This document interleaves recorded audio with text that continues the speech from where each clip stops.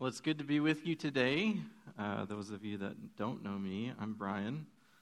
That's my better half. So here we are, wrapping up part of the story. Next week, we'll start to enter the New Testament. So far, we've been introduced to the people of God, the Israelites. The journey up to this point has been one of promises, miracles, rebellion, wars, exile, many other parts.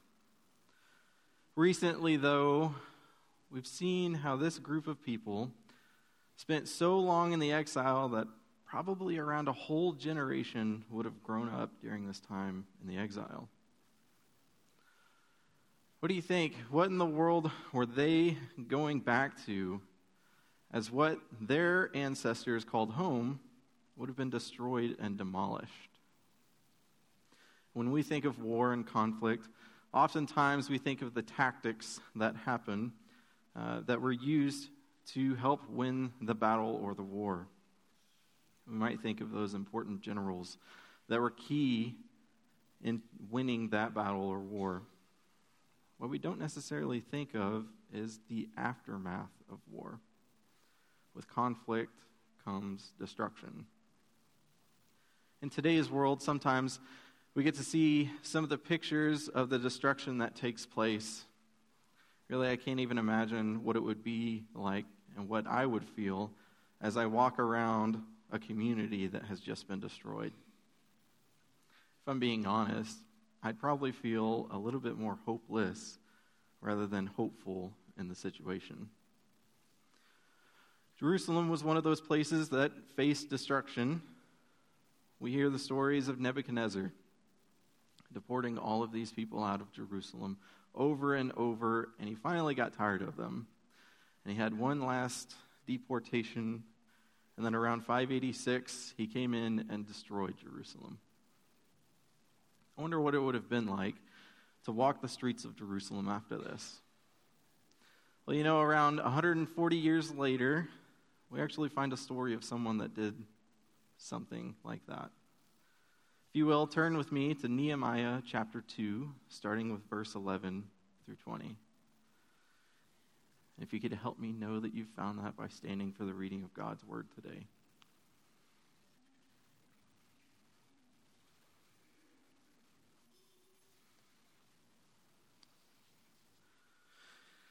I went to Jerusalem, and after staying there 3 days, I set out during the night with a few others. I had not told anyone what my God had put in my heart to do for Jerusalem. There were no mounts with me except the one that I was riding on. By night I went out through the valley gate toward the Jackal Well and the Dung Gate, examining the walls of Jerusalem, which had been broken down, and its gates, which had been destroyed by fire. Then I moved on toward the Fountain Gate and the King's Pool, for there was not enough room for my mount to get through. So I went up the valley by night, examining the wall. Finally, I turned back and re-entered through the valley gate. The officials did not know where I had gone or what I was doing, because as yet I had said nothing to the Jews or the priests or the nobles or officials or any others who would be doing the work. Then I said to them, "You see, the trouble we are in, Jerusalem lies in ruins, and its gates have been burned with fire. Come, let us rebuild the wall of Jerusalem, and we will no longer be in disgrace." I also told them about the gracious hand of my God on me and what the king had said to me. They replied, "Let us start rebuilding." So they began this good work. But then when Sanballat the Horonite, Tobiah the Ammonite official, and Geshem the Arab heard about it, they mocked and ridiculed us. "What is this you are doing?" they asked. "Are you rebelling against the king?" I answered them by saying, "The God of heaven will give us success. We, his servants, will start rebuilding, but as for you, you have no share in Jerusalem or any claim or historic right to it." God, I pray that you help us to hear the word that you have in store for us today. In your name I pray. Amen.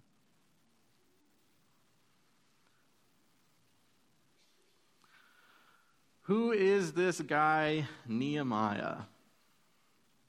So in the beginning of this book, we find out that Nehemiah is a cupbearer to the king of Persia.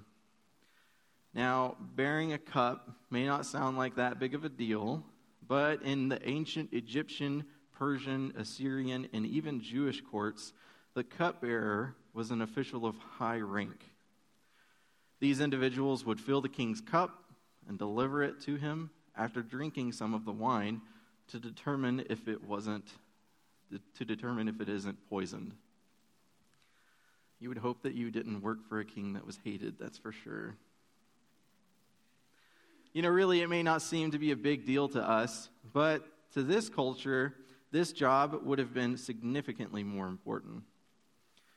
Nehemiah actually isn't the first cupbearer in the story that we've heard so far. Anyone remember talking about Joseph earlier this year? It was Pharaoh's chief cupbearer that remembered Joseph in prison when Pharaoh was needing a dream interpreted. It set in motion the steps that for Joseph to become the second in command to Pharaoh and help save the people and his family from a famine. This position has opened the opportunity for Nehemiah to speak with the king who holds the power of his ancestors' land. His ancestors were important to him. To me, this probably means that his parents passed down the values of his ancestry as the people of God. Nehemiah would have been raised in the exile in a land that was foreign to him and his family. Yet even in this foreign land, Nehemiah was taught a duty to God in the midst of all this turmoil. Marcy and I are excited for a little one to be running around, but as most of you have experienced, we recognize the challenge of continuing to raise and teach Elena about who God is. Nehemiah had several characteristics that God was able to use in this time of rebuilding Jerusalem. First of all, he was a strong leader. Those who returned from exile looked up to and ended up following him. He was patient. After coming to Jerusalem, what was it that Nehemiah did first? He rested. He didn't do anything to assess Jerusalem for 3 whole days. I think when we respond to what God calls from us, sometimes it requires us to be patient. It's easy for us to get ahead of ourselves and lose focus of what God is actually calling us to do. I think that if we aren't careful, even tasks or ministries at church can start to become what we want and not what God wants if we aren't patient to listen to him. He was also strategic. When he finally did go and look at Jerusalem, when was it that he went? Verse 12, I set out during the night with a few others. I had not told anyone what my God had put in my heart to do for Jerusalem. There were no mounts with me except the one I was riding on. Why would he have done this? What sense does it make to go out at night when you can't see anything to try to assess the damage of Jerusalem?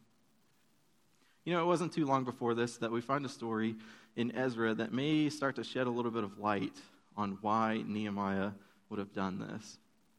Ezra 4 says this is a copy of the letter they sent him to the king Artaxerxes from your servants in Trans-Euphrates. The king should know that the people who came up to us from you have gone to Jerusalem and are rebuilding that rebellious and wicked city. They are restoring the walls and repairing the foundations. Furthermore, the king should know that if this city is built and its walls are restored, no more taxes, tribute, or duty will be paid, and eventually the royal revenues will suffer. What was the king's response? Now issue an order to those men to stop work, so that this city will not be rebuilt until I so order. Be careful not to neglect this matter. Why let this threat grow to the detriment of the royal interests? Nehemiah knew that the surrounding opposition did not want Jerusalem to be built. We find out later that even these surrounding opposition They had spies intertwined in the community of the Israelites who controlled and manipulated what was going on in Jerusalem. This was an opportunity for Nehemiah to fully grasp what was going on and the demands, as well as the damage or the dangers of the challenge that was in front of him. He was strategic in not letting anyone know his plans, and he went out at night so that these people would not know about his plans before he could even begin. He was also surgical with what was to be done to Jerusalem. For those of you who have undergone surgery, let me ask you this: what kind of surgeon do you want? One who jumps in without much of a plan, or one who has taken the time to study all the ins and outs of what to expect before making any incision on you? I'd probably guess that the first one wouldn't last long in the field before making a mistake that would end his or her career. What we do for God is worthy of our best. Paul reminds us of this in Colossians 3:23 when he says, "Whatever you do, work at it with all your heart as working for the Lord, not for human masters." With everything that we do, we should be giving it our best. Overall, for Nehemiah, it is easy to see that he was obedient. He followed what God was wanting from him and listened to what he had laid on his heart. Even with his best efforts, though, Nehemiah expected that there would be opposition. When we're doing what God wants, opposition may come. In verse 19, it introduces us to the opposition in this story, as it says, "But when Sanballat the Horonite, Tobiah the Ammonite official, and Geshem the Arab heard about it, they mocked and ridiculed us. 'What is this you are doing?' they asked. 'Are you rebelling against the king?'"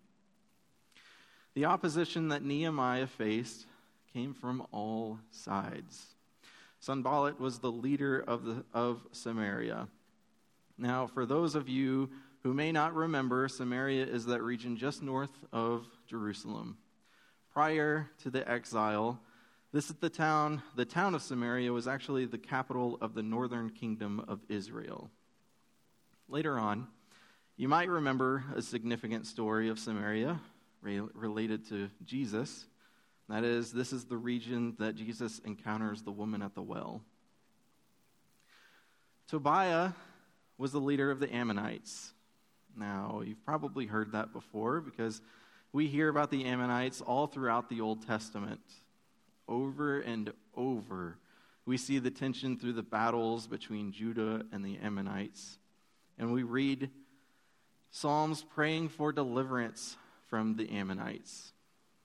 The region of Ammon is sat to the east of Jerusalem, just across the Jordan River. Geshem the Arab is the last name that is mentioned in this. Geshem, he was actually a little bit more powerful of an enemy than you might guess. Evidence through archaeology and writings, it tells us that Geshem likely was the ruler of the Arabian tribes that took control of Moab and Edom. Do those names sound familiar? Moab and Edom were the regions that sat to the south and southeast of Jerusalem. They've been mentioned multiple times throughout Scripture and throughout the Israelites' history from Genesis all the way through the prophets. Why do I tell you all of this? Why am I giving you a geography lesson today? Think about where Jerusalem sat. To the west was the Mediterranean Sea. To the north was Samaria. To the northeast was Ammon. To the south and southeast was Moab and Edom. Nehemiah faced opposition that surrounded him on all sides. There was no escape plan here. I think that actually sheds a new light to this story. Yes, Nehemiah was obedient for what God was asking of him, but this is a story of faith.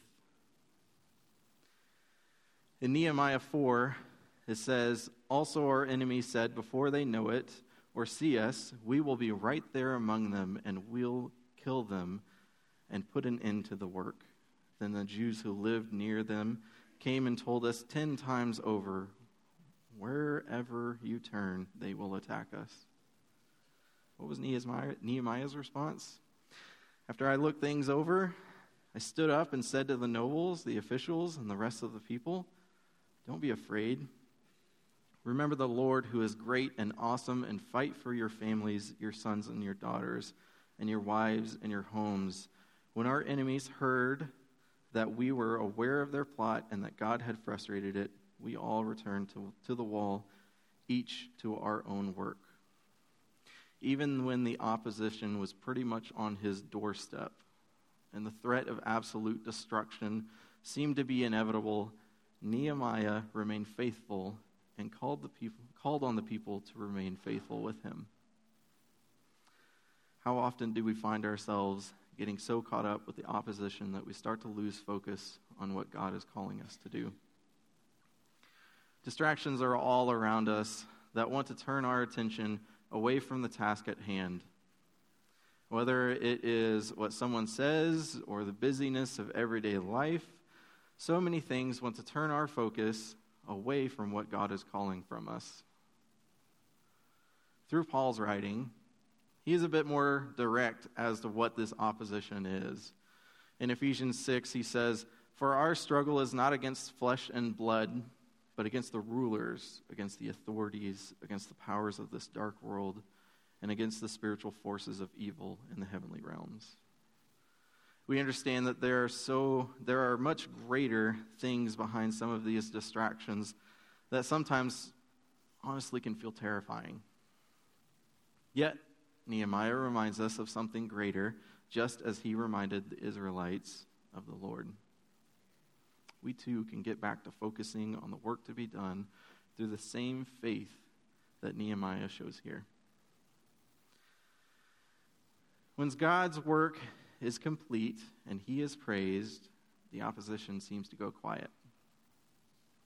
In Nehemiah 6, it says, "So the wall was completed on the 25th of Elul in 52 days. When all our enemies heard about this, all the surrounding nations were afraid and lost their self-confidence because they realized that this work had been done with the help of our God." You know, throughout Nehemiah, he has consistently faced opposition. When the opposition tried to intimidate him, Nehemiah praised God. When the opposition tried to threaten him through show of force, Nehemiah remained faithful to what God had called him to do. When the opposition tried to manipulate the words of the story with lies of what was happening, Nehemiah spoke the truth and prayed to God for strength. Through Nehemiah's response and actions, Nehemiah testified to what God was doing through him. Sometimes our testimony doesn't happen with words that we speak, but actions that we take. People around us see a change of who we are and understand that God is at work in our lives as well. Most importantly, though, when the work was complete, what did Nehemiah do? He made recognition of how God had helped them through it. Nehemiah remained consistent with praising God before this task, during it, and even when it was complete. Oh, how easy it is to forget that this is what we do for what we are doing for God. Even in a church, when we build a building or take on a community outreach event, it's easiest for us to fall in the trap of seeing the success as our own rather than recognizing what God did through it. Even when we had the 80th anniversary, I was reminded by the DS when he spoke of how churches often celebrate an anniversary by the pastors that they have had or the buildings that they have built. Even a building can be celebrated in a way that looks at what we did rather than what God is doing through us. We praise God for what he is doing and how he is at work in the life of the church. And just like Nehemiah, as we praise God, the opposition seems to go quiet. This does mean that God still calls and invites us to join in the work that needs to be done, though. I mean, let's be really clear here. The rebuilding of the walls in this story may not have happened in this way if it wasn't for Nehemiah following what God was calling from him. Many times throughout the book of Nehemiah, when the opposition came, Nehemiah responded by praying to God. When we recognize that God is calling us to do something, it's important for us to recognize that we should also be in prayer. Just like it was for Nehemiah, being in prayer helps us to find the discernment for what is coming from God and what is trying to work against God. Even in this story, it's not that Nehemiah's opposition was no longer existent. They were still there. It's that they recognized that they could not win. As we stay in close relationship with God, we keep our focus on what God wants, and the opposition has a harder time of distracting us. When everything was done, the Israelites responded by praising God. Luckily, the Israelites seem to have learned a little bit from their ancestors and the past experiences that they went through. What was their response when everything was complete? Nehemiah chapter 7 says, "When the 7th month came and the Israelites had settled in their towns, all the people came together as one in the square before the water gate. They told Ezra, the teacher of the law, to bring out the book of the law of Moses, which the Lord had commanded for Israel. So on the first day of the 7th month, Ezra the priest brought the law before the assembly, which was made up of men and women and all who were able to understand. He read it aloud from daybreak till noon as he faced the square before the water gate in the presence of the men, women, and others who could understand. And all the people listened attentively to the book of the law." Throughout the Old Testament, we see a pattern that has started to develop up until this point. The Israelites would start following God. Then they would let something slip here or there, and before you know it, it was like they completely forgot what the laws even said. In Hosea, we hear God say, in Hosea chapter 4, we hear what God has to say about this. "My people are destroyed from the lack of knowledge. Because you have rejected knowledge, I also reject you as my priests. Because you have ignored the law of your God, I will also ignore your children." This was Ezra and Nehemiah, this was their efforts to bring the Israelites' attention back to what was important for them. With the number of times that the Israelites have rejected God's word up until this point, you almost might want to see this as a miracle for them to respond in such a way that they wanted to listen to God's law. This is something that when we hear their response, we kind of want to say, well, duh, that's what you're supposed to do. We come in here every Sunday and hear the Bible read and taught. We respond in prayer, and hopefully we respond by changing the way that we live. This is what's normal for us. But don't forget, the Israelites have been in exile for so long that many of these things may have been forgotten. You know, I've probably shared this verse with you guys before, but I want to share it again today in this context. Judges 2, verses 10 through 11. "After that whole generation had been gathered to their ancestors, another generation grew up who knew neither the Lord nor what he had done for Israel. Then the Israelites did evil in the eyes of the Lord and served the Baals." What a powerful verse to remind us of the importance of children's ministry. It's not only our job, but rather our calling to pass down the story of who God is and how he has been in our lives. Ezra and Nehemiah understood this importance as they shared the book of the law. Now, don't get caught up in the word law here. This wasn't just a book of do's and don'ts, although that was part of it that they shared. This is what we know as the first 5 books of the Bible. This was the story of the beginning of creation, the story of the promises to Abraham, Isaac, and Jacob, the story of the Exodus, the stories of God's protection, the stories of the promised land, the stories that explained who God was, who God is, and who God will be. How often do you share this story as well as your own story with your kids, your spouse, your family, your friends, or any of those that you come in contact with? This is what Nehemiah and Ezra recognized to be what was missing from the Israelites' lives. I hope we don't forget it either. Hear this saying today. Today I was warmed by fires I did not build. I drank from a well I did not dig. I sat in the shade of a tree I did not plant.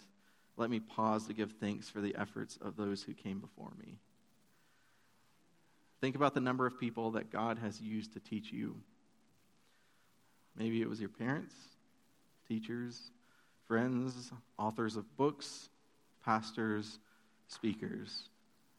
You and I may never know the impact we have on someone else's life. I wonder how many generations actually grew up in the walls that were rebuilt in those 52 days that Nehemiah and those he was leading never knew the impact that each stone would have on them. God is calling us to keep sharing the story with our friends, our neighbors, but most importantly, our kids. Stand with me, if you will, today.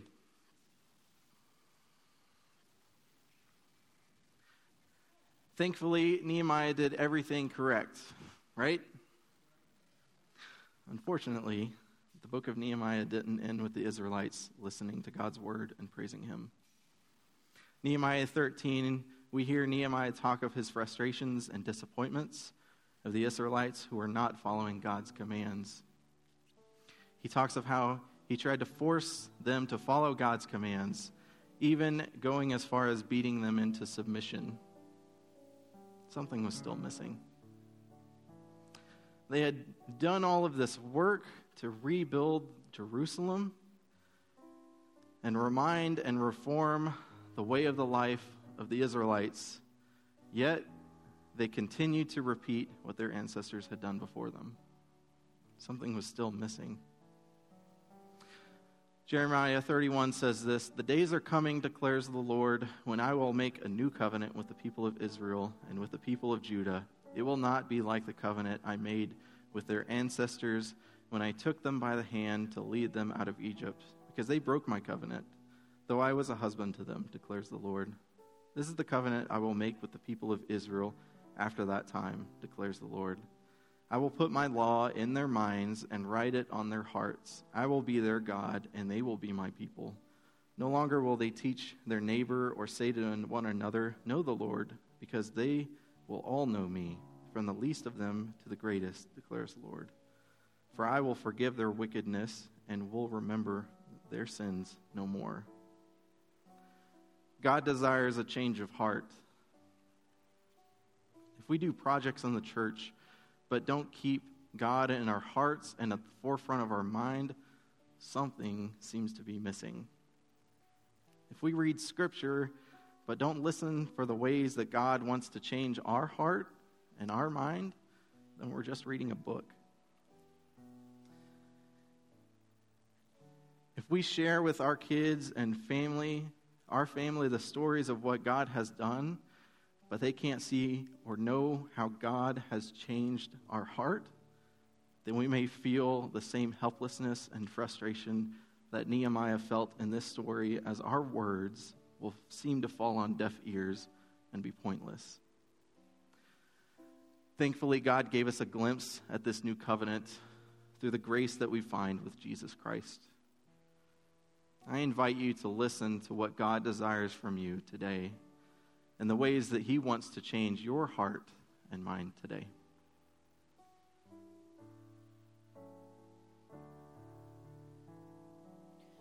I'll say yes, Lord, yes, to your will and to your way. I'll say yes, Lord, yes, I will trust you.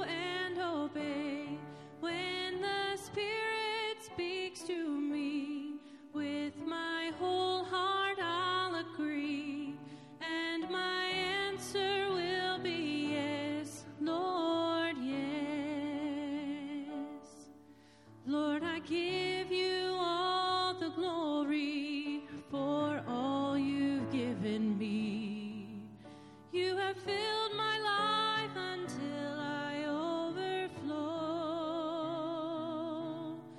All I have is yours to use in any way you choose.